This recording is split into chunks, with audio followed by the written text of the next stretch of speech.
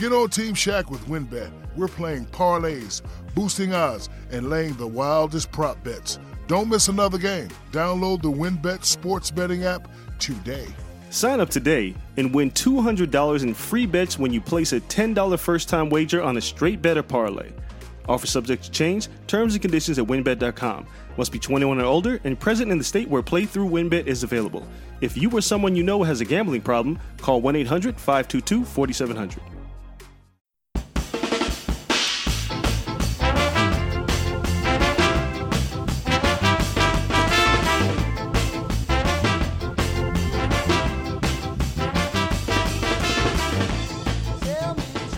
Season's greetings, everyone. Fantasy football season, that is. We are knee-deep already with training camps open, tackle football being played. Welcome to Fitz on Fantasy. I'm Pat Fitzmaurice. Find me on Twitter at Fitz_FF. So nice of you to drop by.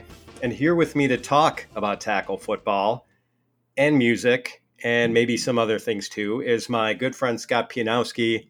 He is a very gifted writer for the Yahoo Fantasy team. He is also one of the hosts of the Yahoo Fantasy Football Forecast and the co-host of the Outstanding Breakfast Table podcast, along with Michael Salfino.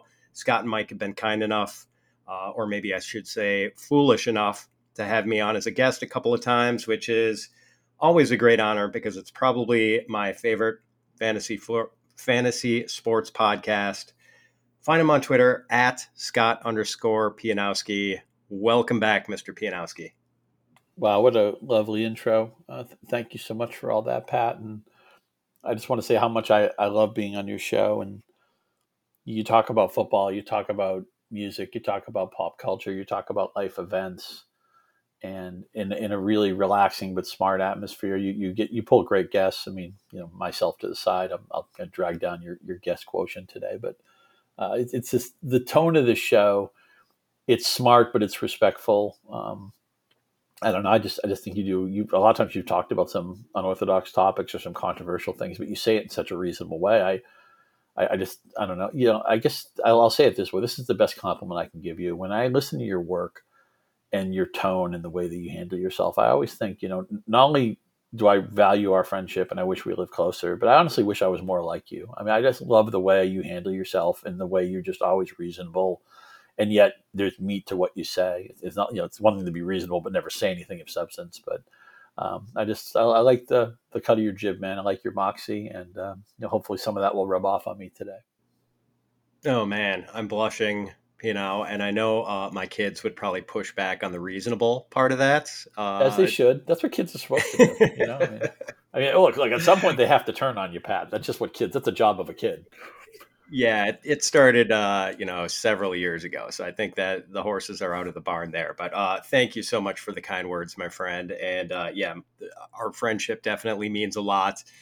And it pains me that we haven't had a beer or played golf together yet. But I think we're going to take care of at least one of those things in the very near future, which makes me very happy. So here we are in the first week of August, Scott, and we have 32 NFL teams practicing in pads at full speed, which means injuries. And fantasy relevant players are now getting hurt every day. I was just on NBC Sports Edge right before coming on with you, and I saw that Kenny Golladay limped off the field today with some sort of leg injury. Matthew Stafford banged his surgically repaired thumb on someone's helmet. And then add the guys who are coming back from major injuries, Saquon Barkley, Joe Burrow, others. People who've been following you on Twitter and reading your work for more than a few weeks are probably aware that you are always ready with a bucket of cold water whenever there's a spark of injury optimism threatening to ignite. Is that a fair assessment? I mean, I'm sitting here with Adalberto Mondesi on multiple fantasy baseball teams, which of course is killing those teams because Mondesi has hardly played this year, and he was still pricey before the season, even though we knew he was going to miss some time. I'm guessing Scott Pianowski probably doesn't have Mondesi on many of his teams. I did draft Mondesi in the Great Fantasy Baseball Invitational before he got hurt. So, and then I backed it up with Eloy Jimenez. That was my 2-3. Somehow my team is actually competitive in my league, although I have no shot at the overall. But I would have walked away from Mondesi after he did get hurt. I still believe actually in. I think he's a player that we have to accept is more valuable in fantasy baseball than he is in real life baseball. And I think a lot of times you can get values that way because I don't care like if Jonathan Villar isn't a good baseball player. I just like that he's a fantasy guy. And we'll see that in football a lot. A lot of times if the right running back lands into the right offense, I don't care if the guy is slow or did terrible at the combine or wasn't a starter in college, whatever it is. You find all sorts of reasons to talk somebody down. If they land in the right context, it can certainly be valuable. And I'm open-minded to that. But the thing with injury optimism is that I always get a lot of pushback from it for a few different reasons. Like I've been giving people the cold water and saying I pretty much wouldn't draft Michael Thomas at any price for a lot of different reasons. And so what happens is it upsets anybody who's a Saints fan. That upsets anybody who's already drafted Thomas or has Thomas in a keeper league or Thomas is their favorite player, whatever it is. And then I think it's our human nature. And look, I count myself in this, that I want to see Jacob deGrom healthy. I want to see Mike Trout healthy. I want to see Tom Brady healthy. I want to see Saquon Barkley healthy. I want to see Michael Thomas healthy. I want to see the best players on the field. And I want to see them see what they can do. I want to see, DeGrom had a chance. I don't mean to hijack this into a baseball pod. DeGrom had a chance to have one of the most legendary baseball pitching seasons of all time. And now, because he's missed so much time, no matter how low his ERA is at the end of the season, it's going to come with the asterisk that he missed like 15 starts or whatever it was. I mean, it's his chance at having a Bob Gibson 1968 season is out the window. And I'll always wonder, like, what Wes Chandler would have done. Was it 1982, the strike season, where he had like some ridiculous amount of receiving yards, but the strike wiped out half the season? We know in 1994, Tony Gwynn might have hit 400 that year. Matt Williams might have hit 65 home runs that year. We'll never know. And so I want to see players in football more than any other sport. Injuries are part of what every player's career is in the balance on every snap. I know that sounds over dramatic, but it's true. And I always say that don't go out of your way to find injuries. Injuries are going to find you. Like somebody today was saying to me on Twitter, well, I can put Michael Thomas in my IR spot. That's true. But you might need that IR spot really soon for somebody else. And then, heaven forbid, this is, we've seen it a lot in baseball. There's going to be some COVID spillover to the season. Some players are going to be unavailable because of COVID. So I don't know how that's going to affect your IR spot. You might think, okay, right now I have a healthy team in Michael Thomas. Soon you're going to have a healthy team in 4 guys who are hurt. It's just the way football goes. So if I were in a room where miraculously everybody thought the same way I do, that never happens. And Mike Salfino, my podcast partner on the breakfast table, used to say, oh, what if everybody went to the diner and ordered blueberry pancakes? But that doesn't happen. People order other things. Somebody in your room will want Michael Thomas more than you will. And to take this, I hate to say this because I know, you're a Wisconsin guy, and I have great affection for the area of Wisconsin and the school, the University of Wisconsin. But with what's happened, injury optimism doesn't have to be always about the player itself. I mean, with what's happened with the Colts, with Carson Wentz, foot surgery, now Nelson, one of their best offensive linemen, probably their best offensive lineman, he's having the same surgery like a day later. All of a sudden, this looks like an offense that's shipwrecked. And Jonathan Taylor, who I was not only viewing as a surefire first-round pick, I was willing to consider him maybe at 3, maybe at 4, maybe at 5. I mean, a top of the fold first-round pick. Now he's got no answer quarterback. Offensive line, which I thought might have been a little bit overrated anyway, is missing probably the most key element of that line. And Marlon Mack's around, who will play some. And Nyheim Hines, who I think might be a little bit overrated, but he's not a bad player. He's going to have a role too. It's gotten to the point where I don't think anybody reasonable would take Taylor in the first round. I'm not even going to consider him until the 3rd round. And I probably won't draft Taylor the rest of this draft season, only because I'm just worried it could be a lookout below season, just one of those seasons from hell for the Indianapolis Colts offense. Wow, yeah, I just grabbed him at number 5 in the Raz Bowl prior to the Wentz injury, and I was trying to sort of hang on by my fingernails to the belief that he was still a top 10 value, and arguing that trying to rationalize it, I suppose that Wentz wasn't considered a top half starting quarterback anyway. Yeah, Jacob Eason or Sam Ellinger or whoever winds up playing there is going to be a downgrade. But, we weren't expecting Taylor to succeed based on good quarterbacking anyway. But now, man, with the Quentin Nelson injury, I mean, that's just a killer. So I'm definitely going to have to take Taylor out of the first round when I adjust my rankings, probably right after the show. And I was wondering, you just mentioned the situation. I was wondering about the hypothetical of Scott Pianowski and 11 Scott Pianowski clones in the same draft. Where would Michael Thomas go? Like, what's the opposite of a game of chicken where no one's actually doing anything and it's going to be who's the first to actually move? God, to be in a room with 12 Scott Pianowskis, talk about a version of hell on earth. Nobody wants that. I would have to be drafting him where I was so far removed from having every other fantasy objective filled that it was like a free roll. It's like, okay, if this works out, fine. And if it doesn't, fine. Because I've already secured not only starters at running back and receiver, but like even backups that I feel good about. I mean, you really can't feel good about your team until you have at least 3 running backs that you feel that you could play. And I think you need like 4, 5, 6 receivers. You know, you need at least, if you don't go vanity tight end, that means you probably want 2 tight ends that you think have upside. So that's a lot of guys. And then you're going to have a quarterback too. So it's easily into the double digit rounds. And the reason why I don't have put a fine point on an answer to this is just because I know how unlikely it is to see this scenario. Because again, somebody will always push back on me and say, well, today I said I didn't want to draft Kyle Pitts, and people are like, well, what if he falls, 3 rounds later than you think? Well, okay, fine. Yeah, I'll consider that. I live in the real world. I feel like those things never happen with play, especially a guy like Pitts who's kind of buzzy. He comes in with a pedigree. There's a lot of talk of him maybe being treated more like a wide receiver. So all the tight end rules that would guide you away from Pitts, don't apply them to him. I just don't think I'm open-minded to outlier situations, presenting them at the draft table, but I know from playing this game for an awfully long time, those things just don't show up. I mean, again, go into your draft with a plan in pencil and be willing to audible and take values where they come. I'm all for that. But there are certain players I need a huge discount on. And I just know from my experiences, those discounts are very unlikely. I mean, Thomas, people remember it wasn't that long ago where he was the best player in fantasy at his position. There's black ink on his Football Reference page. And somebody out there is probably still clinging to that. Oh, yeah. I mean, we had guys clinging to, oh, man, and now I'm totally blanking, who was the receiver who had the great season for the Browns and had Josh Gordon. Yes, thank you. I can't believe I forgot that. But I mean, how long were people keeping the candle lit for Josh Gordon?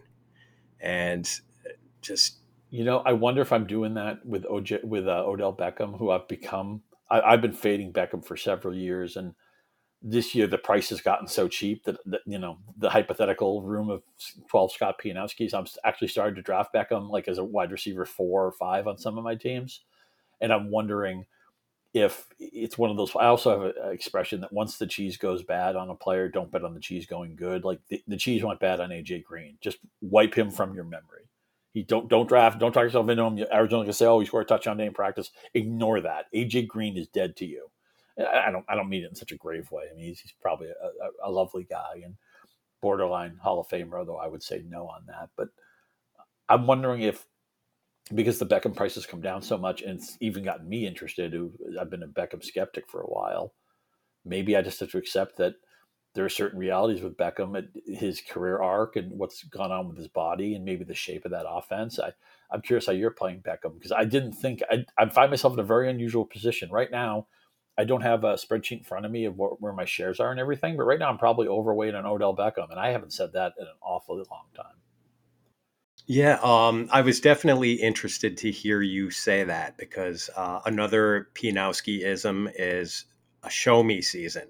Like if a guy has been injured for a couple of years or, has had 2 bad years in a row, like you'll often say that you need a show me season before you're willing to consider drafting him again. And Beckham really hasn't given you the show me season yet. So I was kind of surprised to hear you say that, you were considering him at his current price. I think I've got him maybe on a couple of teams. I mean, I've done probably 20 best ball and industry drafts, 20 to 25 so far. And I've maybe drafted him once. Like, I'm not going out of my way to avoid him. It just seems like I haven't haven't had the chance to get him the price point I want very often. Like I'm willing to buy into the idea. Like I don't know if he's going to be the guy he was his first couple of years with the Giants again, but I still think he can be 90% of that if he has a season of perfect health. Where do you have him? And the Do you know where you Browns have are. him ranked? What pocket you have him ranked in? Yeah, At the I position? think he's in the late 20s right now. He's Yeah, like I have maybe him a at little 30 after, right like, now. I just moved Chase Claypool yeah, over him. that's exactly who I was just about to mention. I think I've got him like, so in half point PPR, I currently have him 29th behind Jerry Judy and Chase Claypool, just ahead of DJ Chark and Juju. I said Jerry Judy. There's a guy who I think I like. I think you and I probably like a lot more than other people do. I cannot get, and I'm not saying this is the right way to play fantasy, but I cannot get that 90-yard touchdown he had in Week 17 against the Raiders out of my head, where he ran past everybody on the defense, everybody on the offense, Phil Villapiano, Rod Martin, Tom Flores. I mean, he ran by the whole state of Colorado on that play. And if they can just find, and I think Teddy Bridgewater, I'm talking to myself. I even took Bridgewater in the fishbowl. Not proactively. I don't need him to play. I could easily drop him week 1 if he's not the starter or whatever. But if they can just get something resembling competent quarterback play, there's so much skill talent on that team. And I know I'm not the biggest Vic Fangio guy. And by the way, I had like a 17 parlay that was going to win if the Broncos had won that game, and Fangio just had a horrible end game. And if I had a way to hedge it, I would have, but I didn't at the time. Time and place.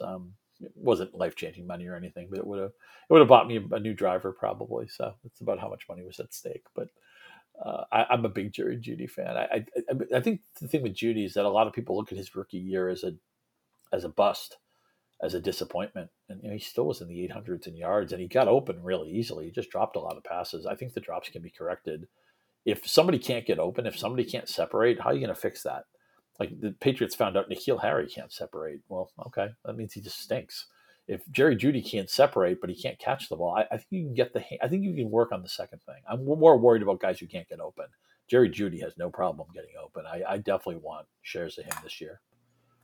For sure. And I've mentioned this on the show before that Devontae Adams fell into that category as just a guy who had terrible problems with concentration drops his first couple of years. I've And then never been more just, wrong in a player. I was convinced he couldn't play.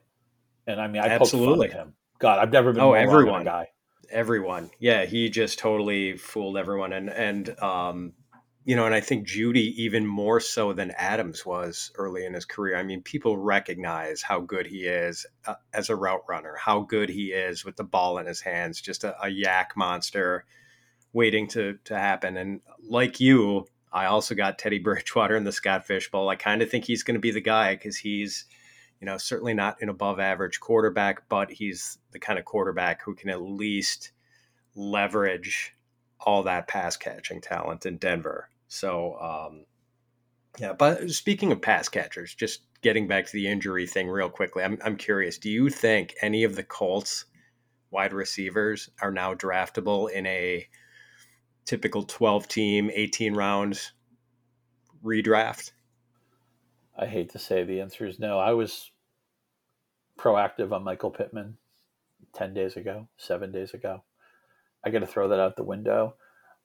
And here's the thing. Some people are probably saying right now, why didn't the Colts have a better backup quarterback? Most teams are screwed if the backup has to play.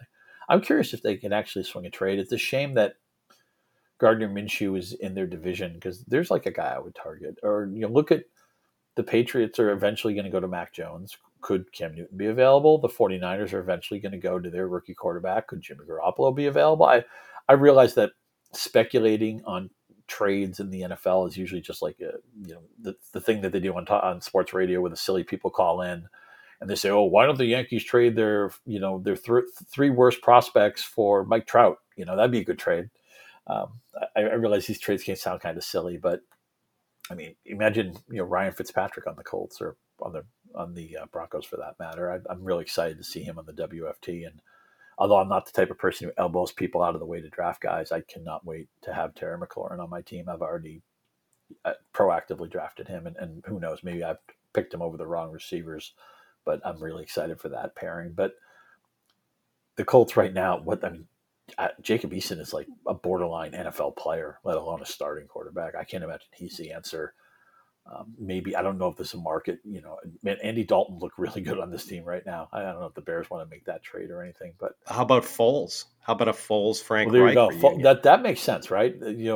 Right. Third quarterback in Chicago now. I mean, that's why Wentz was in Indianapolis to begin with, because I think not everybody remembers, Wentz was the MVP elect when he got hurt. He was going to win that award if he just had a reasonable December. Of course, didn't get hurt, and he got hurt in that Rams game. Yeah, I could see Foles. I'm not ready to give up on Nick Foles as a competent. I mean, your backup quarterback is like the donut in the back of your car. You can go 100 miles on it or 200 miles on it. You can't live on it. You can't drive the rest of your season on it. But anyway, this is the thing that sucks about football. I was really excited to see if Wentz could revitalize his career with a coach that I have a tremendous amount of faith in. I was excited to see if Taylor was going to make a second-year leap. I thought Pittman was a screaming value who flashed just enough upside. He basically didn't do a lot his first year, but he had 90 yards in the playoff game. He had at least one splashy game during the season. If Phillip Rivers was a limited quarterback last year, I thought there was a very plausible story you could tell where Michael Pittman took a second-year leap, and now I think you just have to throw it out the window. Yeah, I'm with you on that. I really don't think any of these guys are draftable now, with just no certainty at all about the quarterback position. I can't see starting any of those guys until Wentz comes back, and even when he gets back, you're going to want to see them connect for a couple of games before you actually throw one in your lineup. So in a league where you have to set lineups, you make a great point there. I just want to underscore it, that, and it can be the player directly or the ancillary players who affect him. One of the reasons why I don't want to draft Michael Thomas is that when he eventually comes back, then it's like, okay, he may be coming back on a snap count. He may keep coming back in limited packages. We can't assume he's just going to come back and have his timing and have his full snap share and be on the field in all situations. So a lot of times there's like a gap week or two where you need to wait until they actually give you some show of faith, or maybe you're forced to play them. It's like, oh yeah, Thomas just went 15 snaps. He really doesn't have his win back yet, or he's not in sync with the quarterbacks yet, or whatever. And teams have no incentive to tell us the truth. They could say, they could tell us he's going to be in uniform. He might not play at all. He's just standing on the sidelines with a helmet in his hand. So a lot of times you need that show me game, which just turns into another week.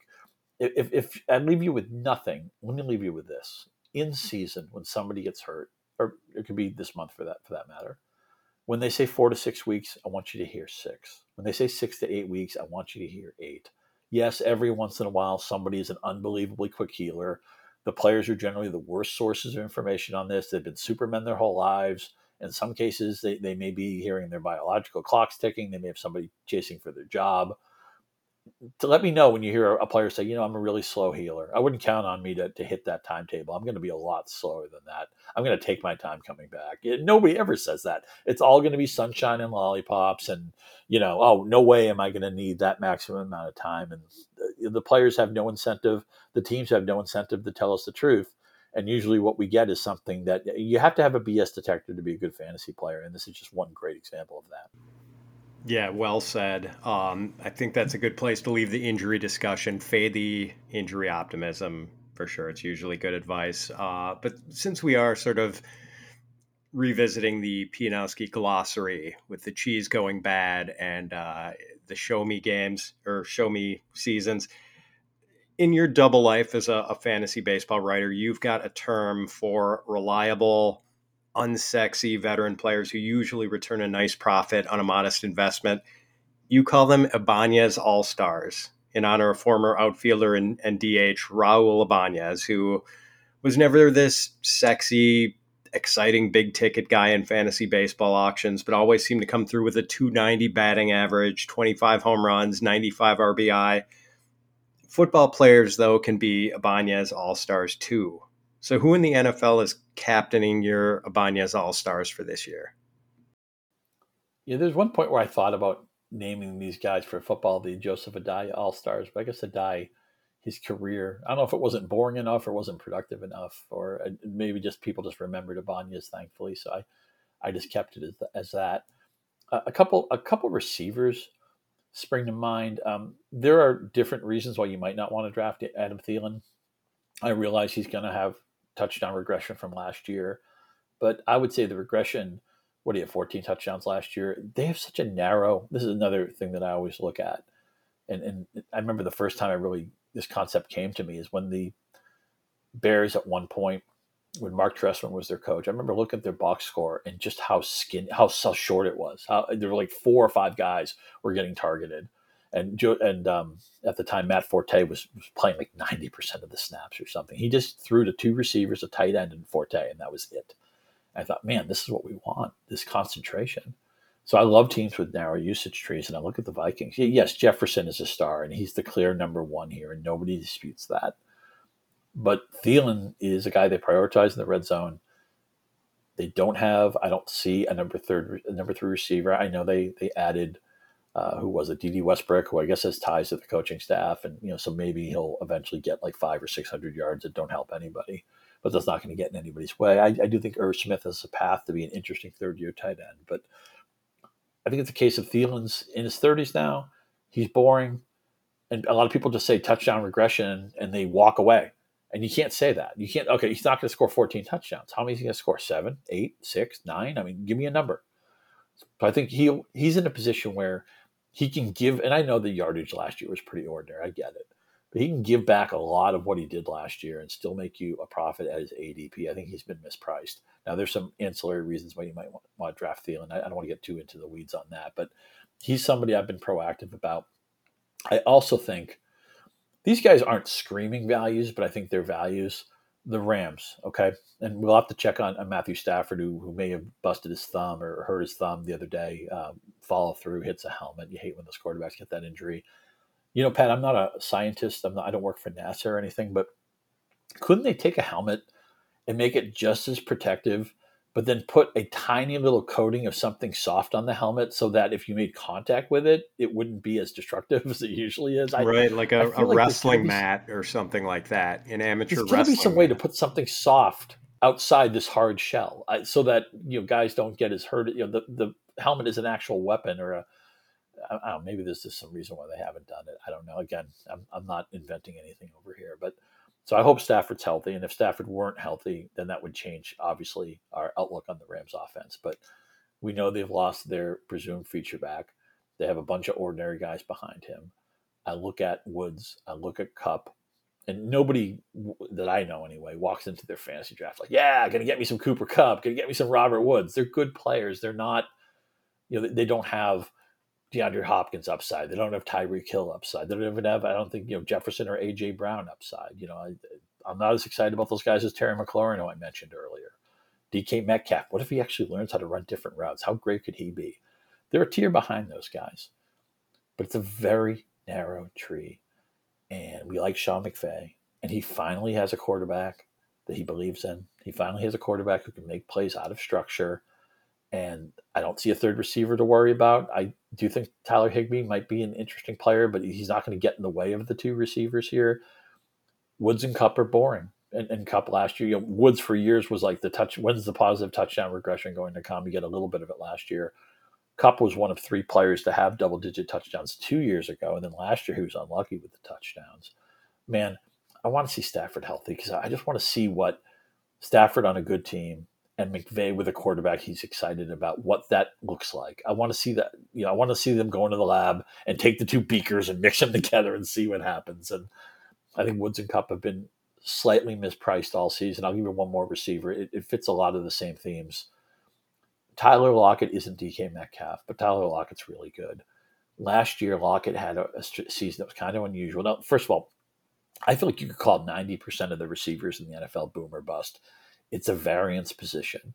And the difference, if you catch the long touchdown or drop the long touchdown or you're interfered with, the difference of one play makes a huge difference in a player's weekly score. Last year, Lockett had a couple of blow-up games, and he had a couple of games where he was invisible. You wouldn't even know he was on the field. That in part is the way the position rolls, but to his extreme, I just think I don't think there's anything year over year that's predictive of that. I don't think it's like, oh, we can't trust Tyler Lockett, he's too streaky. It's a streaky position. He had a particularly streaky year, but he's still tied to Russell Wilson. He's still tied to a narrow usage tree. There's no third receiver here who's threatening him. There's tight ends who are okay. Joe Everett's okay. Will Dissly's okay. These guys aren't star tight ends. These guys aren't gobbling up big target counts. And I think the presence of Metcalf, the exciting young player, makes Lockett look old and boring. But he's all the reasons we ever liked Tyler Lockett, as far as I can see, are still present. I think he goes a half round to a round consistently later than he should. Shohei Ohtani hits, pitches, and trades crypto. He does it all on the platform that trades it all. FTX, the official crypto exchange of MLB. But you don't have to be a pro to trade like one. FTX is the fully regulated, safe, and easy way to buy and sell Bitcoin, Ethereum, even NFTs. Plus, you can earn free crypto on every trade over $10, all with up to 85% lower fees than other crypto exchanges. Just download the FTX app and you could be trading crypto, NFTs, and more in minutes.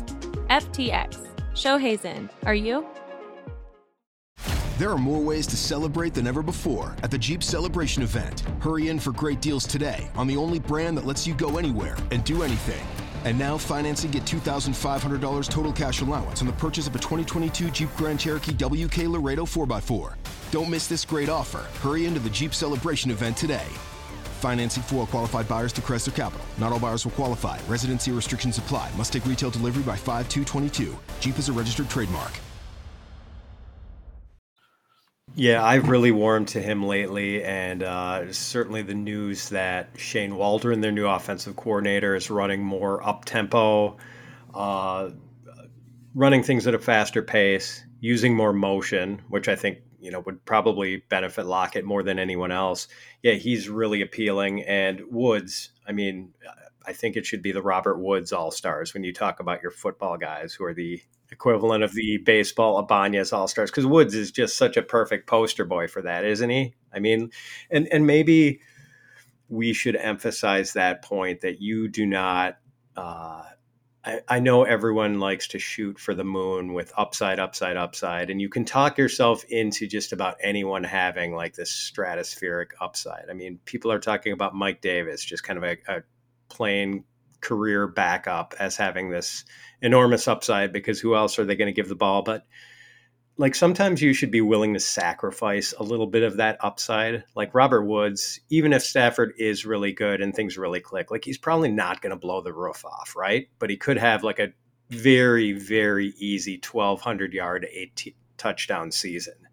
And like, the floor is just so sturdy with him. I mean, it would probably take an injury to keep him from going over 1,000 yards and getting, at least 5 or 6 touchdowns. So, round out the portfolio with some of these safe guys, these safe investments, and then, have some of the guys where you're playing for the big season. And if it goes belly up, okay, you can pick someone off the waiver wire, but you do need a couple of those stable assets. I agree. It's like we all want to draft the cake, but sometimes you have to eat the vegetables. Well put. Can I give you one of my Absolutely, please do. Ibanez or Robert Woods All-Stars? It's Melvin Gordon. And it seems like people have always been reluctant to embrace Melvin Gordon. He had this disappointing rookie season where he didn't score any touchdowns. Had a couple of years with the Chargers where he averaged under 4 yards per carry, which, a lot of people thought was damning, even though the Chargers offensive line stunk and yards per carry is kind of a trash stat anyway. But I just wrote a little blurb about this for Fantasy Pros a couple of days ago. Over the last 5 years, Gordon has averaged 94 yards from scrimmage per game and 11.4 touchdowns per season. And I think people are going to regret drafting Javonte Williams in the 5th or 6th round, because Gordon's going to be the week 1 starter, and maybe he's going to be starting well beyond week 1. And people aren't going to be able to play the hotshot rookie running back they spent a 5th round pick on. Well, they spent a 2nd round pick on Williams, right? Oh yeah, sorry, I'm talking about for fantasy. Like, right. Oh sure. I'm sorry. Yes, of course, a 5th round fantasy pick. Gordon, he's interesting. He might even be what something I think Mike Salfino, my podcast colleague, would call Gordon a stink player, in that people, it's not just that people are maybe undervaluing him, but they're like running away from him, like he's got toxic waste all over him. And man, he's had a weird career. I mean, he couldn't score a touchdown the first year, and then he scored 10. And Mike and I have actually had some battles on Gordon. When Austin Eckler started to spread his wings, my point was always with Gordon, well, as long as the Chargers still think he's good, it doesn't matter to me if Eckler, and this is a big part of my fantasy strategy, is that we have to play to what teams are going to do. I don't think there's really that big of a gap in the real life talent between Ezekiel Elliott at this stage of his career and Tony Pollard. I mean, look, Elliott's probably better. Maybe he's better by a fair amount. But, I mean, that gap is not monumental to me. But as long as the Cowboys say, hey, we paid Zeke, I still think Jerry Jones probably thinks Zeke is the centerpiece of his offense, but it really should be Dak Prescott. I'm projecting that. I don't know if that's necessarily true or not, but I wouldn't be surprised if that's how they feel. We have to make our decisions based on what do the Cowboys think. And they think Zeke's the guy? Okay. Then it doesn't matter if we think Tony Pollard's an underutilized asset. I thought Chase Edmonds was an underutilized asset all last year in Arizona. Well, he hardly got in the field. To be fair, when he did get on the field, he was pretty ordinary. And, I was holding the bag on Chase Edmonds. One of the things I definitely got wrong last year, because I had him on a lot of rosters, and it was Al Capone's vault. You opened it up and nothing was there. So what the teams think is what we have to play to. And I think what happened with me early in the draft season is I got hung up on and focused on the Broncos took an early pick on Williams. This is a new regime. They don't have past affiliation with Gordon. They traded up to get Williams. That means that Williams has a chance to really spread his wings and be the clear starter when the season opens. And now I'm thinking that it looks like Gordon's going to start.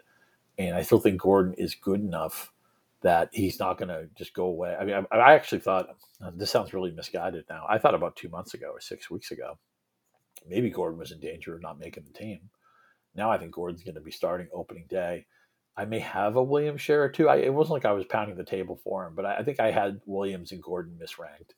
And I still, at this moment, may have them misranked. I'll review my rankings when we finish this pod. But I think you're right that the death certificate on Gordon, or the haste of the Broncos want to move on. They want to kick Gordon to the curb, and they want to make him a secondary player. I think that story was written far too prematurely. And because, again, we're investing in a player that other people, it's not that the people don't even want to draft Gordon. In a lot of people's minds, he's not on their board. They're like, oh, I'm over Gordon. I'm done drafting him. And it seems like, from what I can ascertain from Broncos camp, that not only is he still in their plans, he right now looks like the presumed starter. Yeah, and he's now entering the journeyman phase of his career, fine. And I do have Javonte Williams ranked ahead of him, because I think there's going to be a workload split for sure. And I think there's a chance that, Javonte Williams could blow the roof off things, where Gordon might not have that top end. But I do think Gordon is going to be, playable in for much of the season, maybe at least early in the season. I think you can throw him out there as a flex play. And the other thing that's kind of funny is, like, this guy's got a track record of NFL success, and he was actually a better prospect than Javonte Williams was. Like, bigger, faster, more productive in college. So, and not to knock Javonte. I mean, if you look at my rankings, I think you'll see that I'm not being disrespectful to him, but it just seems like Gordon is getting crapped on wrongly, in my opinion. So, Scott, we're entering our busy time of year now. You especially, with baseball season still going on and football getting into high gear. But last month you were able to get away for a few days. So tell me about this golf trip in northern Michigan. I was just admiring the photo you have pinned to the top of your Twitter page. It's you on the tee of a long par 3. And what a nice high finish, my man. Just gorgeous. I wish I could say my spring always looks that good. Props to my friend Don Port, who took that photo, because I don't, if you took 100 golf photos of me, 99 of them probably wouldn't be shareable, but I obviously felt pretty good about that one if I'm putting it on my Twitter account. And props to Don Port props to Steve Gleason, props to Larry Holt, three very dear old friends who I've played softball with, I've played fantasy sports with. Larry Holt and I go back to, we're in the same driver's ed class. Steve and I grew up playing street hockey. I mean, these are some of my oldest friends, and they're just great guys. And for a week, we played golf and we watched TV, and we had great meals. I don't know how many steaks I ate, but it was a lot. And we had drinks on occasion, and just had the type of guy time and friend time and unplugged time. I did bring a laptop with me, but I almost never had it on. All my work was done ahead of time. I think I had to work maybe like a half hour every day, but it was nothing. And a trip we were going to make in 2020, and for obvious reasons that got scrubbed, but we were able to make it this year. If you do get up to anywhere in northern Michigan, my favorite course that we played was a place called Bay Harbor, which is right by Petoskey, Michigan. It's a very cute little town.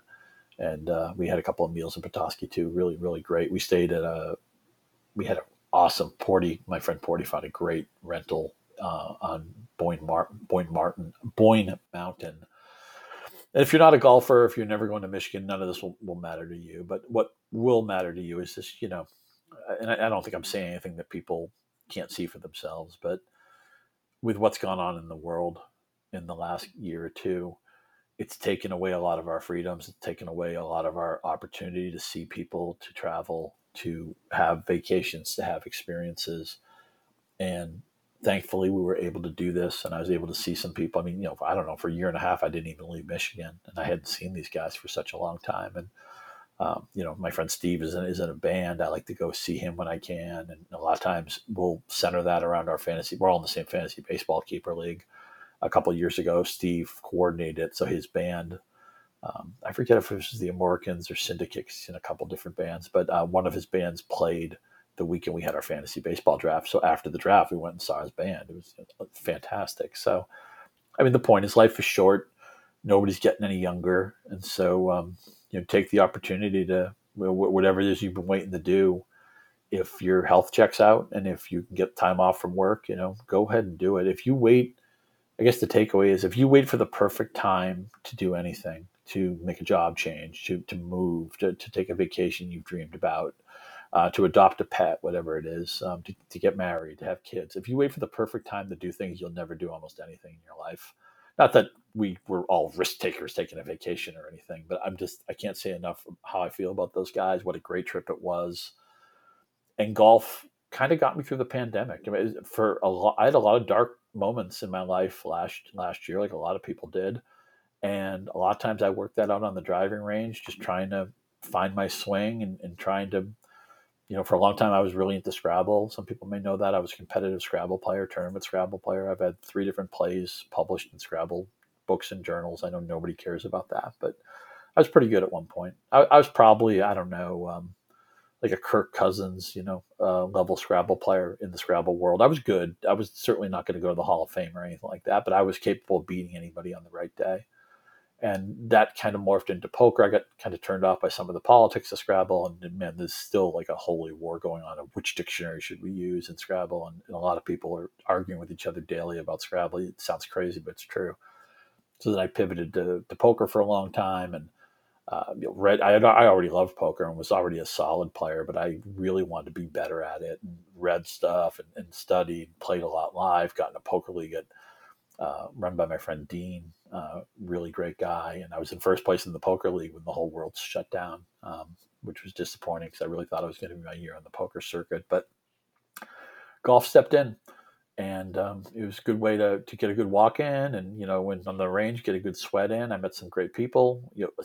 I met strangers at the putting green who I still see every once in a while. We have little putting contests and chipping contests, and again, it was a chance to connect with my friends on this trip. And I don't know if I've lost our football audience with this long, parable here, but hey, friends are important, and getting away is important, and unplugging is important, and turning off your phone is important.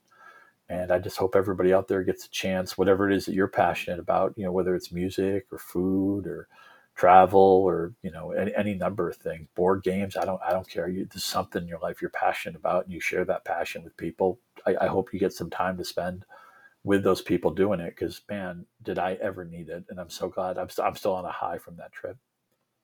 Well, I certainly know about your passion for music. When I was on the Breakfast Table pod with you and Salfino a couple of weeks ago, we had a good debate about the best Rolling Stones songs at the end of the episode. And Mike obviously wasn't thrilled about my nomination of Waiting on a Friend. I mean, he made me feel like a teenager who just scratched dad's car. But then, I mean, just such disapproval. I mean, I wanted to go up to my room and sulk for a few hours. But then you and Mike had an interesting John Lennon, Paul McCartney debate last week. And you've had this debate before.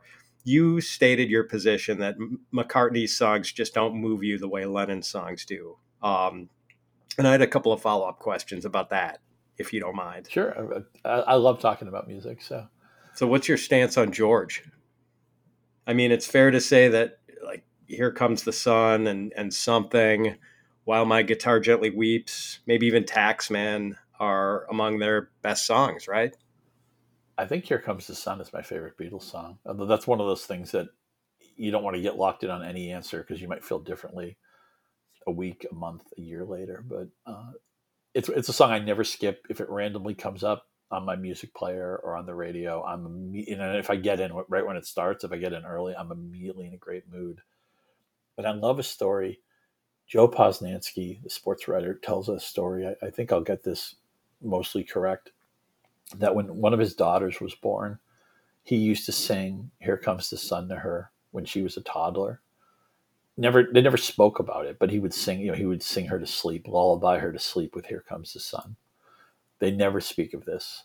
She turns, I don't know, 11, 13, 15. She becomes, she becomes an adult, or a teenager, a child. She starts liking music. She develops interest in a personality. And one day he said to his daughter, they've never spoken of this. He said, "What's your favorite Beatles song?" And she paused for a second. She goes, "Here Comes the Sun." I don't know. It's just something beautiful. I don't have kids myself, but there's just something beautiful about that story. I don't know. It just gets me in the right spots. But when it comes to the Beatles, as far as George, there's a lot to unpack with the Beatles. George was, I'm trying to think, there's going to be a great sports comp that I'm not thinking of some player who was blocked behind other great players, and then he finally got to go on a team that gave him a chance to play, and then he was great. I can't think off the top of my head who that is, but with Dominic Hasek, I think was a backup goalie in the NHL for a while. Obviously, Steve Young was blocked behind Montana, but that was just just two people we're talking about. If you can think of the great, whether one of the listeners or maybe you can think of it, Pat, there's going to be a great comp of somebody who was just dying to become a star, but we didn't know it yet. Or maybe you look at some of those Alabama depth charts, right? And you see there were people who went on to be superstars who the first year or two there at Alabama, they couldn't get on the field because of the collection of skill talent. I think George is fantastic, fascinating, gets props for being in the Traveling Wilburys. And there's that great, I'll admit, Billions really doesn't hook me like some of the other Brian Koppelman stuff does. I mean, I will fight for Rounders until the cows come home. I think it's a brilliant movie, and I like Brian. I follow him, and for some reason he follows me on Twitter, and every once in a while we'll have a discussion. He's always somebody I wanted to have on a podcast. I thought at one point we had it locked in, but it ended up falling through. I don't want to say anything negative. I like Brian a lot, but I'm not, Billions hasn't really hooked me. But one thing they did on Billions, which was awesome, is they did this thing called Wilbury, Not a Wilbury, which I guess the Traveling Wilburys would hang around, Petty and Bob Dylan. I mean, these guys who have so much cachet. And they would talk about other people in pop culture, and if they had the chops to be a Wilbury, if they belonged in that circle. And they were using this example of this thing on Billions. And somebody said, well, Jack Nicholson.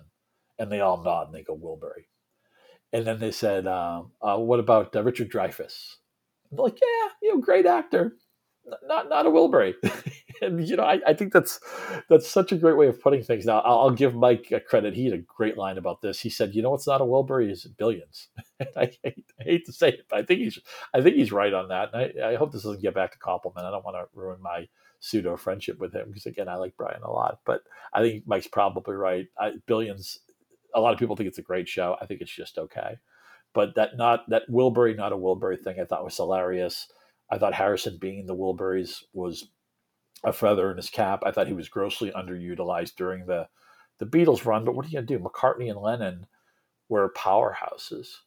And the thing is, the reason why Mike and I debate this so much, and we argue about it sometimes, and I think Mike gets really frustrated with me sometimes because he really loves McCartney. And well, first of all, you understand something about Mike. He like some people who like music, Mike doesn't like music. He loves music. He lives music. He worships music. He eats it up. He reads about it. He wants to take ownership of it. He's just like, the kid in Almost Famous and Penny Lane and all that, where music is a part of us. It's a part of who we are. And you can say that about me, and I think I can say that about you, and you can definitely say that about Mike. He has invested so much time. And so if somebody comes up with an opinion that doesn't agree with his, or maybe sharply disagrees with him, I think sometimes that he's taken aback by it in the sense that he thinks, well, I've studied this. I've done the homework on this, and who are you to be, having a different opinion? I don't think, of course, maybe sometimes we just push each other's buttons the wrong way. I'll admit sometimes, every once in a while, I try not to do this a lot. Every once in a while, I'll say something just to get his goat, or maybe something accidentally just gets under his skin sometimes, because as people often say, we're kind of like an old married couple and everything. I have great respect and affection for Mike. I think he definitely knows that. I hope he listens to this podcast. But when it comes to Paul and John, I've said before that Paul's catchy and he's a jingle writer, which that was kind of a unfair hit below the belt.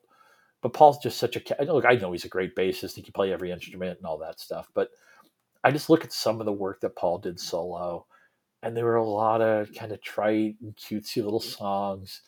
And I feel like, look, I like all kinds of music. There's plenty of music I listen to on a daily basis that isn't trying to get deep or isn't trying to figure out philosophical questions, or who I am, or what I want to be, or who my God is going to be. And not everything has to be deep. That said, there's a depth to Lennon's catalog. I think there's a depth to George Harrison's catalog solo that I don't feel with Paul. I mean, I hear Band on the Run, I get excited. I hear Jet, I feel excited. Somebody on Twitter recently mentioned how much they like the song 1985, and I nodded along. I think it's a great song. I even think the wink of Silly Love Songs, which is Paul's like, you think I'm just some trite little pop song guy? Well, here's a trite pop song that winks at you or maybe flips you off. I think it's well executed what that is. But I can't forgive Paul for like Wonderful Christmas Time. And I think he has a lot of songs that are just very, very ordinary. And it's kind of unfair comparing McCartney and Lennon, because Lennon had a lot of periods where he didn't record. He obviously died young. So maybe he gets the benefit of, maybe he's like a comet like Gale Sayers. We didn't see Gale Sayers try to play football at age 34 or something. Who knows? Sandy Koufax, right? We never saw Koufax hanging on with the Cleveland Indians and having a 5 ERA like Steve Carlton, or 6 ERA, So we always remember them at their peak. He never became Fat Elvis, or something like that. John Lennon, it just forever burns bright in our memories. But I feel like he can touch my soul and make me think, and just get under my skin emotionally in a way that Paul's solo music generally hasn't. Yeah, I agree with that. I mean, the songs that were primarily Lennon compositions, they really pushed rock music forward in a way that maybe some of McCartney's stuff didn't really do. Like Let It Be is an undeniably great song, but it didn't really, it was just like a perfect pop song. It didn't really push boundaries the way some of Lennon's stuff does. But on the other hand, I guess you could argue that their stuff was so collaborative that we really don't know how much influence McCartney had on, any single Lennon composition. I mean, there's a lot of nuance to what was actually a collaboration, right? What was actually one guy did most of the work, but somebody tweaked it or made a suggestion. And then there's obviously examples of, no, Paul wrote that, no, John wrote that, and it was just Lennon McCartney because that was the publishing relationship. And this is one area where I have to give Mike a lot of credit. I mean, he's done so much legwork with the Beatles, and he knows a lot of those nuances that are not commonly known. And even though I consider myself, I've read a ton of books on the Beatles. In high school, I was asked to do a 5-page term paper. It was a requirement in one of my classes. I did mine on the Beatles, and I wrote 25 pages, just starting off my career of being long-winded and talking too much and not being. I still think if you're going to be a writer, the first thing you have to do is learn how to be concise, and I'm still working on it. But brevity is the soul of wit and all that stuff. But there's a lot of detective work to be done. Sometimes it's more obvious than others about who actually wrote what, to what degree, what was collaborative. Well, we know A Day in the Life collaborative, but then there's some other songs that were clearly John or clearly Paul. And then sometimes it was just a matter of somebody suggested a different bridge, or somebody just suggested a different melody or a different arrangement with the guitar, or whatever it was. So Mike is an authority on that. I think I know a lot of that stuff. Mike is certainly more versed in that than I am. And also, when it comes to this music stuff, I mean, I mentioned my friend Steve Gleason earlier. I mean, he's in a band, 2 bands actually, and plays bass. And so he's more qualified to talk about McCartney as a bass player than I'll ever be, unless I become a bass player in the next 10 years. Like he has, he's got musical chops that I don't have. I'm an intelligent guy. I've listened to a lot of music. I've written about music. I've been a music critic at times, and I've read a lot of music criticism, but it's still not the same as being in a band. So, when my friend Steve will say a lot of things about music, sometimes I just have to take a step back, because I'm somebody who drives a car. He's a mechanic. He knows this stuff at a level that I don't. But at the end of the day, I love talking music with people who are passionate about it, with people who live it every day. It's a part of, I just wrote an article for Yahoo about players unfading this year. I wrote it with my headphones on. I wrote it with music in the background. And that's pretty much, I always have music on in the car unless I'm listening to a podcast. I mean, music is just a huge passion of my life. And if anybody out there is into music, I'm into just about all genres. And there's some genres I like more than others, but I'm always up for a good musical discussion with somebody else who loves it the way we do. Now, I'm going to turn this into the clunkiest segue ever, but it seems like we could almost consider Amari Cooper and CeeDee Lamb the Lennon and McCartney of the Cowboys receiver room, 2 amazing talents sharing a stage. And, since we're about to see these guys on Hard Knocks, are you a Hard Knocks guy, by the way, P&O? I am and I'm not. I like the idea of it. I love documentaries. I love behind the scenes. I love anything that talks about the creative process. I think the Eagles' music is drivel. I thought their documentary was great. I'm not a Saturday Night Live guy, but I've read 2 different books breaking down Saturday Night Live, because the process of Saturday Night Live, the institution of it, I find fascinating. As you know, I am a big football fan. The Cowboys are the kind of the perfect Hard Knocks team, right? I mean, they're I would think the most branded, bankable franchise in the league, right? I mean, this is the team that should be on Hard Knocks. You argue they could be the Hard Knocks team every year. Yeah, they really could be. I mean, they are just like automatic drama, I think. But I kind of like Hard Knocks just because it humanizes these guys, and maybe we as fantasy people need that more than other people. I mean, we look at these guys as commodities in so many ways, which is, and plus my wife really enjoys it. Like, she's not a big NFL fan. She's more of an NBA fan, but I think she likes the way that these guys get humanized in the Hard Knock shows, and likes seeing the camaraderie and in the camps, and just like how these guys interact and everything like that gets her excited about Hard Knocks. I said it to you on our podcast. Let me say it to you on your podcast. Congratulations to you and your wife for the NBA champion 2021 Milwaukee Bucks. Oh, thank you very much. Thank you. Yeah, that was kind of a fun one. Yeah, I mean, it's just cool to have it be Milwaukee. I mean, Milwaukee was very title starved. That the city had not won anything since, I think, the '77 Marquette Warriors won the national basketball championship. Right, Al McGuire's last year, right? That's right. I love that '82 team that lost to the Cardinals. The I know, man. Molitor and Ogilvy and Gorman Thomas, who looked like he was straight off of softball in beer league. Who used to play center field for a long. I mean, he ended up being a DH at the end of his career. But just picture Gorman Thomas again. It looked straight out of a beer league softball team.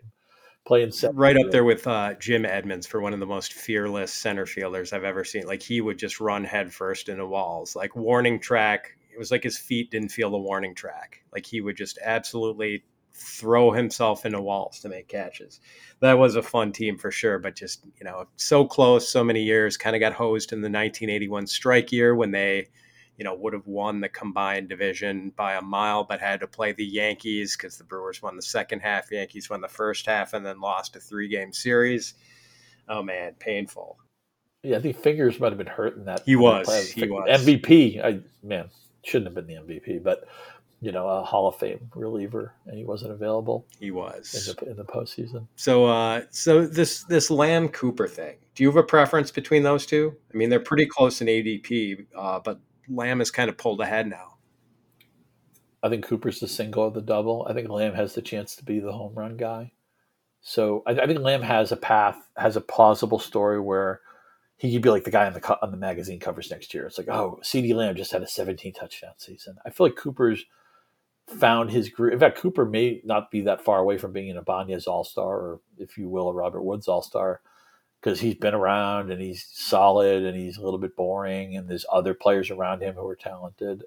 I think Lamb has a higher ceiling, and I think Lamb's ADP, the last I checked, they were really close on Yahoo. I'm not sure off the top of my head where they are on other platforms. I'd be very surprised from now until the rest of draft season, assuming nothing happened, that nobody pulls a hamstring or something or breaks a foot. I think Lamb is ultimately going to be drafted more proactively, because I think, and maybe it's just the upside of the unknown, right? He's into year 2 of his career where Cooper's been around for a while, but I would want Lamb. I think Lamb is the clear preference with those two guys. Yeah, I'm kind of with you. I mean, he is the guy, and you phrased that well, the guy who could be on the cover of fantasy mags next year as the guy everyone wants to draft with a top 5 pick. So kind of agree with you there. I mean, Cooper is a backbone guy like Robert Woods. Might not have that that stratospheric upside anymore, but I'm taking Lamb over Cooper if I've got the choice too. Are we comfortable that Dak's going to be great right away? I want to believe it. I'm not really sure what I should be believing. Just what's your stance on, let's just forget drafting Dak for a second. Are you prepared to draft Cooper or Lamb or even Michael Gallup with the assumption that we're getting top 5, top 6 Dak Prescott? Yeah, I mean, so there's some sort of injury news I got to dig into that I saw today. Like there might be some sort of shoulder issue with him. Now, like that kind of concerns me a little. A guy who's already coming off a major knee injury, and like, we don't want the injuries to pile up here. So I've got to look at that a little more. But I remember at this time a year ago, I had looked at his 2019 season and kind of dug into just how much of his numbers were garbage time. Like there were. It occurred to me because they were getting blown out by the Packers in one game that year, and Dak had like a 400 yards second half or something just crazy.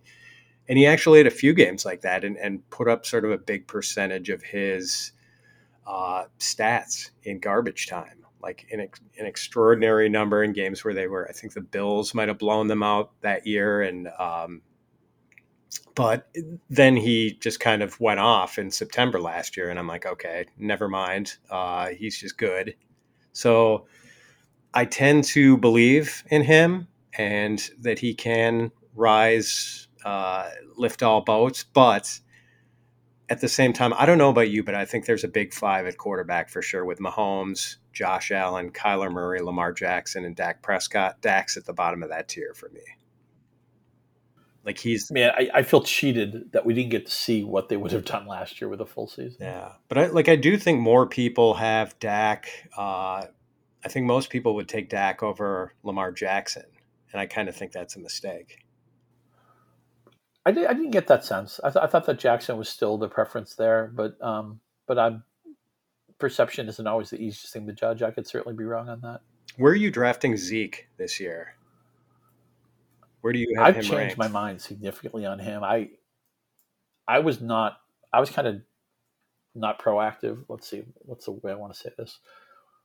He was, I wouldn't say a fade, but I just didn't think the price made sense. I was worried about, maybe too worried about Pollard closing that gap. And I thought, no, they're going to play to the contract. And I like that. Here's something that you hear a lot. Zeke reported to camp in much better shape and lost some weight. And I know there's always going to be people who love to say, best shape of his life, wink, wink, nudge, nudge, ha, ha, ha. Being more serious about taking care of your body and being in better shape. And I know sometimes guys can get too muscular and, this isn't always a perfect frame.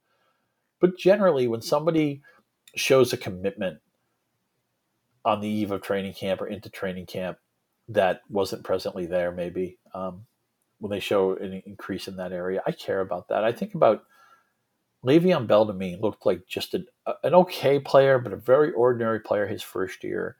And then he lost. He just came into camp with a totally different body his second year and became a superstar. And I wonder if history is going to forget Le'Veon Bell, because not completely, but I mean, he was the cover boy. He was the guy that you went to your league to draft first or second, and he could dominate touches and never came off the field. And remember the style he would run where he would hit the hole and then he would stop sometimes, come to a complete both feet on the ground stop before he decided what he wanted to do. And I think, man, who has the confidence to do that?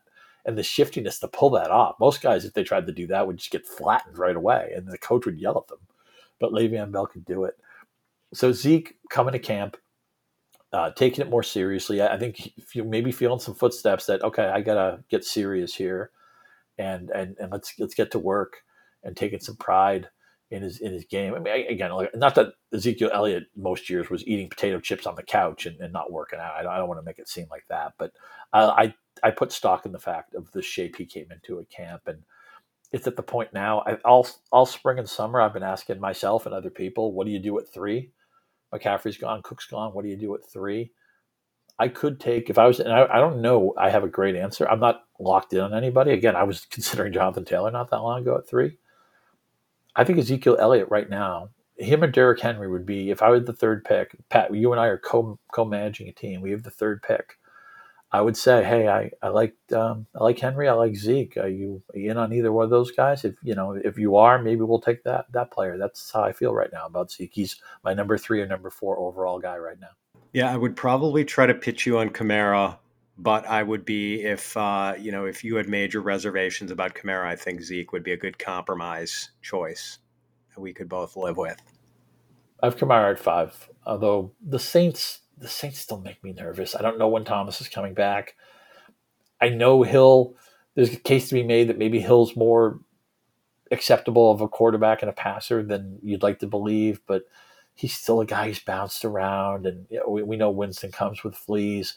I hate their wide receiver room after Thomas, and we don't know when they're going to get Thomas back. And even Thomas has had kind of a prickly relationship. I mean, he had more team suspensions last year, 1, than he did touchdowns, 0. And I know he's hurt most of the year, and so the touchdown thing is a fluke. Nobody thinks Michael Thomas is going to score 2 touchdowns or something like that in a full season. But even though his career high, I think, is just 9. So he's never actually been a touchdown dominant guy either, given the volume he's received.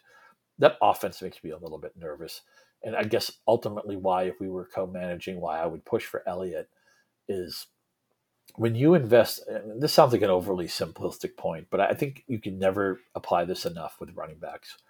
You're investing in that team. You're investing in that offense. You're investing in that infrastructure. That's why, as obvious as it may sound, when things went bad for the Colts offense, I had to run away from Jonathan Taylor, who was a player I generally liked. If you can be confident that Dak's okay, and again, there's some legwork we have to do, some detective work we have to do, maybe some BS detective work we have to do, but a healthy Dak lifts all boats, makes this not only a top 5 offense, but it could be the number 1 offense in football. It's capable of being that good. And I'm worried about the Saints. The Titans have a good offense. And with Henry, it's just a matter of, can he just be Superman with the touches forever? And can he continue to produce in PPR and half PPR formats when he gets almost nothing in the passing game? I'm still willing to bet on Henry. No, like everybody's going to get, I mean, you can't, this idea that you're going to draft running backs who don't get hurt. I mean, like the top of everybody's board is McCaffrey, who just missed almost a full season. And then it's Dalvin Cook, who's got a huge medical file. I don't think there's any safe running back picks when it comes to injuries. You can make a medical hit on just about anybody. And maybe you can't make it on Nick Chubb, but then you got to worry about Kareem Hunt. How much does he play? Chubb doesn't catch the ball all that much. Barkley's had a lot of injury baggage in his career. You can talk down almost anybody. But because Elliott is surrounded by, again, your running back pick is a pick on the offense, is a pick on the quarterback, it's a pick on the infrastructure. And even though Dallas at times may be a very dysfunctional franchise, I certainly believe in this offense. Yeah, and I don't think you'd have much trouble talking me into Elliott over Kamara, especially the way we saw Kamara's target count really wither on the Vine last year when Taysom Hill played quarterback. And we know Taysom Hill is going to play at least as much quarterback as he did last year and possibly a lot more. So that's something to be worried about there. Well, we're already into overtime, Scott, and I don't want to make this the triple overtime Celtics Suns game from 1976. And I swear to any Phoenix Suns fans who are listening, I'm not trying to rub your nose in it with the Bucks reference and now the Celtics reference, but let me give you two last. Well, do you want to talk about Jordan beating the Suns in the 90s? Should we throw that in there? Oh, man, now we're up to 3, Scott. This is tough. All right, so let me give you two last questions, and these can be shorter answers. I'm certainly not going to put you in a word count here or anything, but I think you can probably answer these in fewer words than maybe some of these more philosophical things like your stance on injuries. So you were raised a Patriots fan. Are there any Patriots you're drawn to in fantasy for this year? It's hard to take anybody proactively. I do think there's a path to Harris being not only the 2-down grinder, but if Mac Jones gets in there, I don't think Harris can catch a lot of passes with Cam, but I think Harris can catch the ball. I think there's some running backs who can't catch it or aren't going to catch it. I think Harris just hasn't been asked to do it.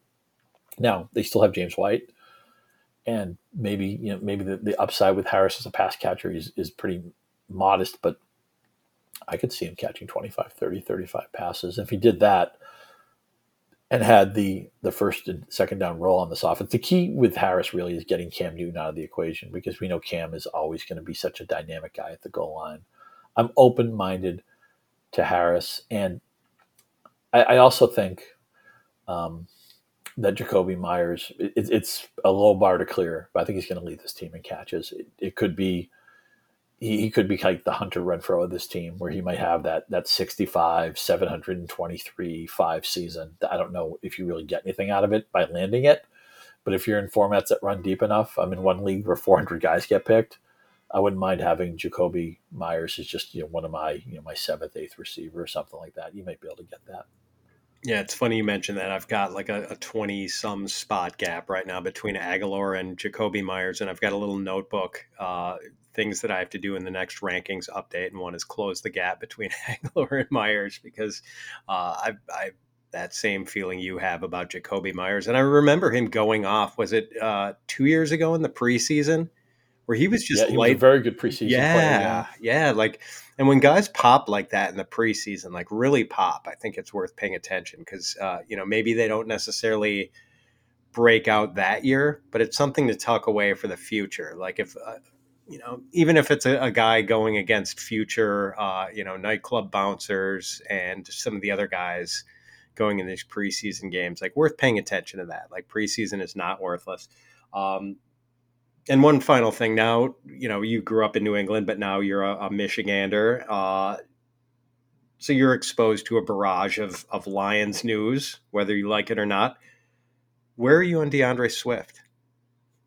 I just did an article of 7 guys I'm fading, and I meant to have DeAndre Swift in that piece. But I ended up calling the piece Slippery 7. And it's like, well, if I throw Swift in, now I need a new headline. So, maybe I'll put on Twitter that DeAndre Swift, is, if I added an 8th guy, it would be him.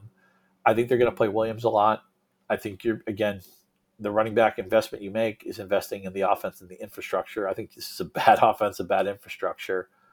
And it's going to be a case of, I think all year people are going to be screaming, DeAndre Swift is their best running back. Why doesn't he play more? And he's going to be in a 50-50 timeshare, or maybe, God forbid, in a 40-60 timeshare. I think he's going to be underutilized by a team that isn't going to score a lot of points. I'm almost certainly not going to draft him. Yeah, I understand the sentiment, but believe it or not, and I know, if anything, Dan Campbell seems to be giving people more reason for pessimism than optimism. But the one thing he said when he came in that I really liked was that we got to figure out ways to use DeAndre Swift the way the Saints use Alvin Kamara. And it just left me with the feeling like he knows he's got something potentially special there. That doesn't mean he's necessarily going to be able to act on that or, use him optimally. But, and I do kind of think, we saw Anthony Lynn talk about how much he likes Jamal Williams, and clearly they're going to use him. But, I don't know. I mean, you just said the magic words, Anthony. Yeah, exactly. Anthony Lynn's a heck of a nice guy. I think we all got to see him on Hard Knocks and see that he was a really decent person. But I always thought he was over his head as the Chargers head coach. And while if he does fail in Detroit, there's going to be no shame because a lot of people aren't going to be paying attention to it. But I would not feel confident that Anthony Lynn's going to do the right thing, or do the right thing is maybe the wrong word. I don't have confidence that Anthony Lynn is going to optimize this backfield. True. Let's hope that he can at least be Anthony Lynn's new Austin Eckler. Like if we got an Austin Eckler type season out of DeAndre Swift, I think a lot of people would be satisfied. And make it clear, love the talent of the player. It's the situation and the coaching staff that has me concerned. Ladies and gentlemen, go find Scott Pianowski on Twitter at Scott_Pianowski. Devour his excellent written work at Yahoo Fantasy. Listen to the Yahoo Fantasy Football Forecast and subscribe to the Breakfast Table podcast. Piano, my friend, thanks for coming on. Always a pleasure to talk to you. Thanks for having me so much. Apologize. I'm still working on that concise thing. I feel bad that there's a lot of stuff in the script we didn't get to because I had such long-winded answers for so many things. But it's always a pleasure to talk to you, and I'm really looking forward to seeing you. It sounds like we'll both be at the Kings Classic in a couple of weeks, or I guess it's like a week and a half now. So that overdue beer will finally be drank, maybe a second one. And I can't wait. And again, so much love and respect for the work you do.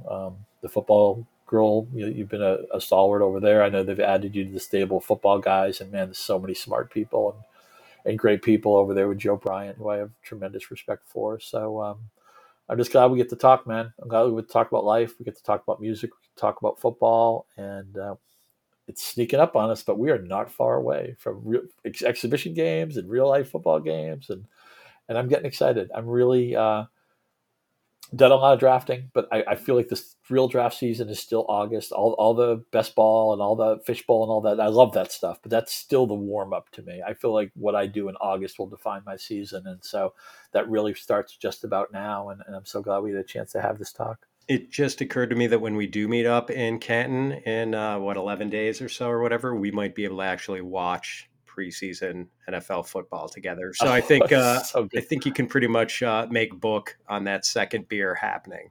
Yeah, the only thing that'd be better is if we could play golf during the day. I wonder if I could talk to Bob Lung, who runs the Kings Classic, and ask him if I can draft remotely from the golf course, if they can just ping me when it's my pick. Exactly. I'm like, hey, hang on, man. Pat and I we're both putting for birdie on the 5th. Can I call you back in like 90 seconds? And I'm driving, so it might be interesting for me to explain to my wife why I'm leaving the house at 2 a.m. on Saturday to get there, so I can make a tea time with Scott Pianowski in Canton, Ohio. It sounds good to me, man. All right, buddy. Thanks again. We'll talk to you soon. This was a blast. Be good, Pat. And thus ends a lengthy but fun episode of Fits on Fantasy. Well, it was fun for me anyway. Hope it was fun for you too. Let me once again thank Scott Pianowski of Yahoo for coming on the show. Find him on Twitter at Scott_Pianowski. The producer of Fits on Fantasy is Calm Kelly. Find him on Twitter at Overtime Ireland. Special thanks to Melissa Jacobs of thefootballgirl.com. Find her on Twitter at thefootballgirl. The music for Fits on Fantasy is provided by International Jet Set. And the biggest thanks of all goes to you for listening and supporting the show. Your patronage truly means a lot to me. Thank you. All right, that's it for this week. Tune in again next week, and I'll be joined by another great guest. So long, everyone.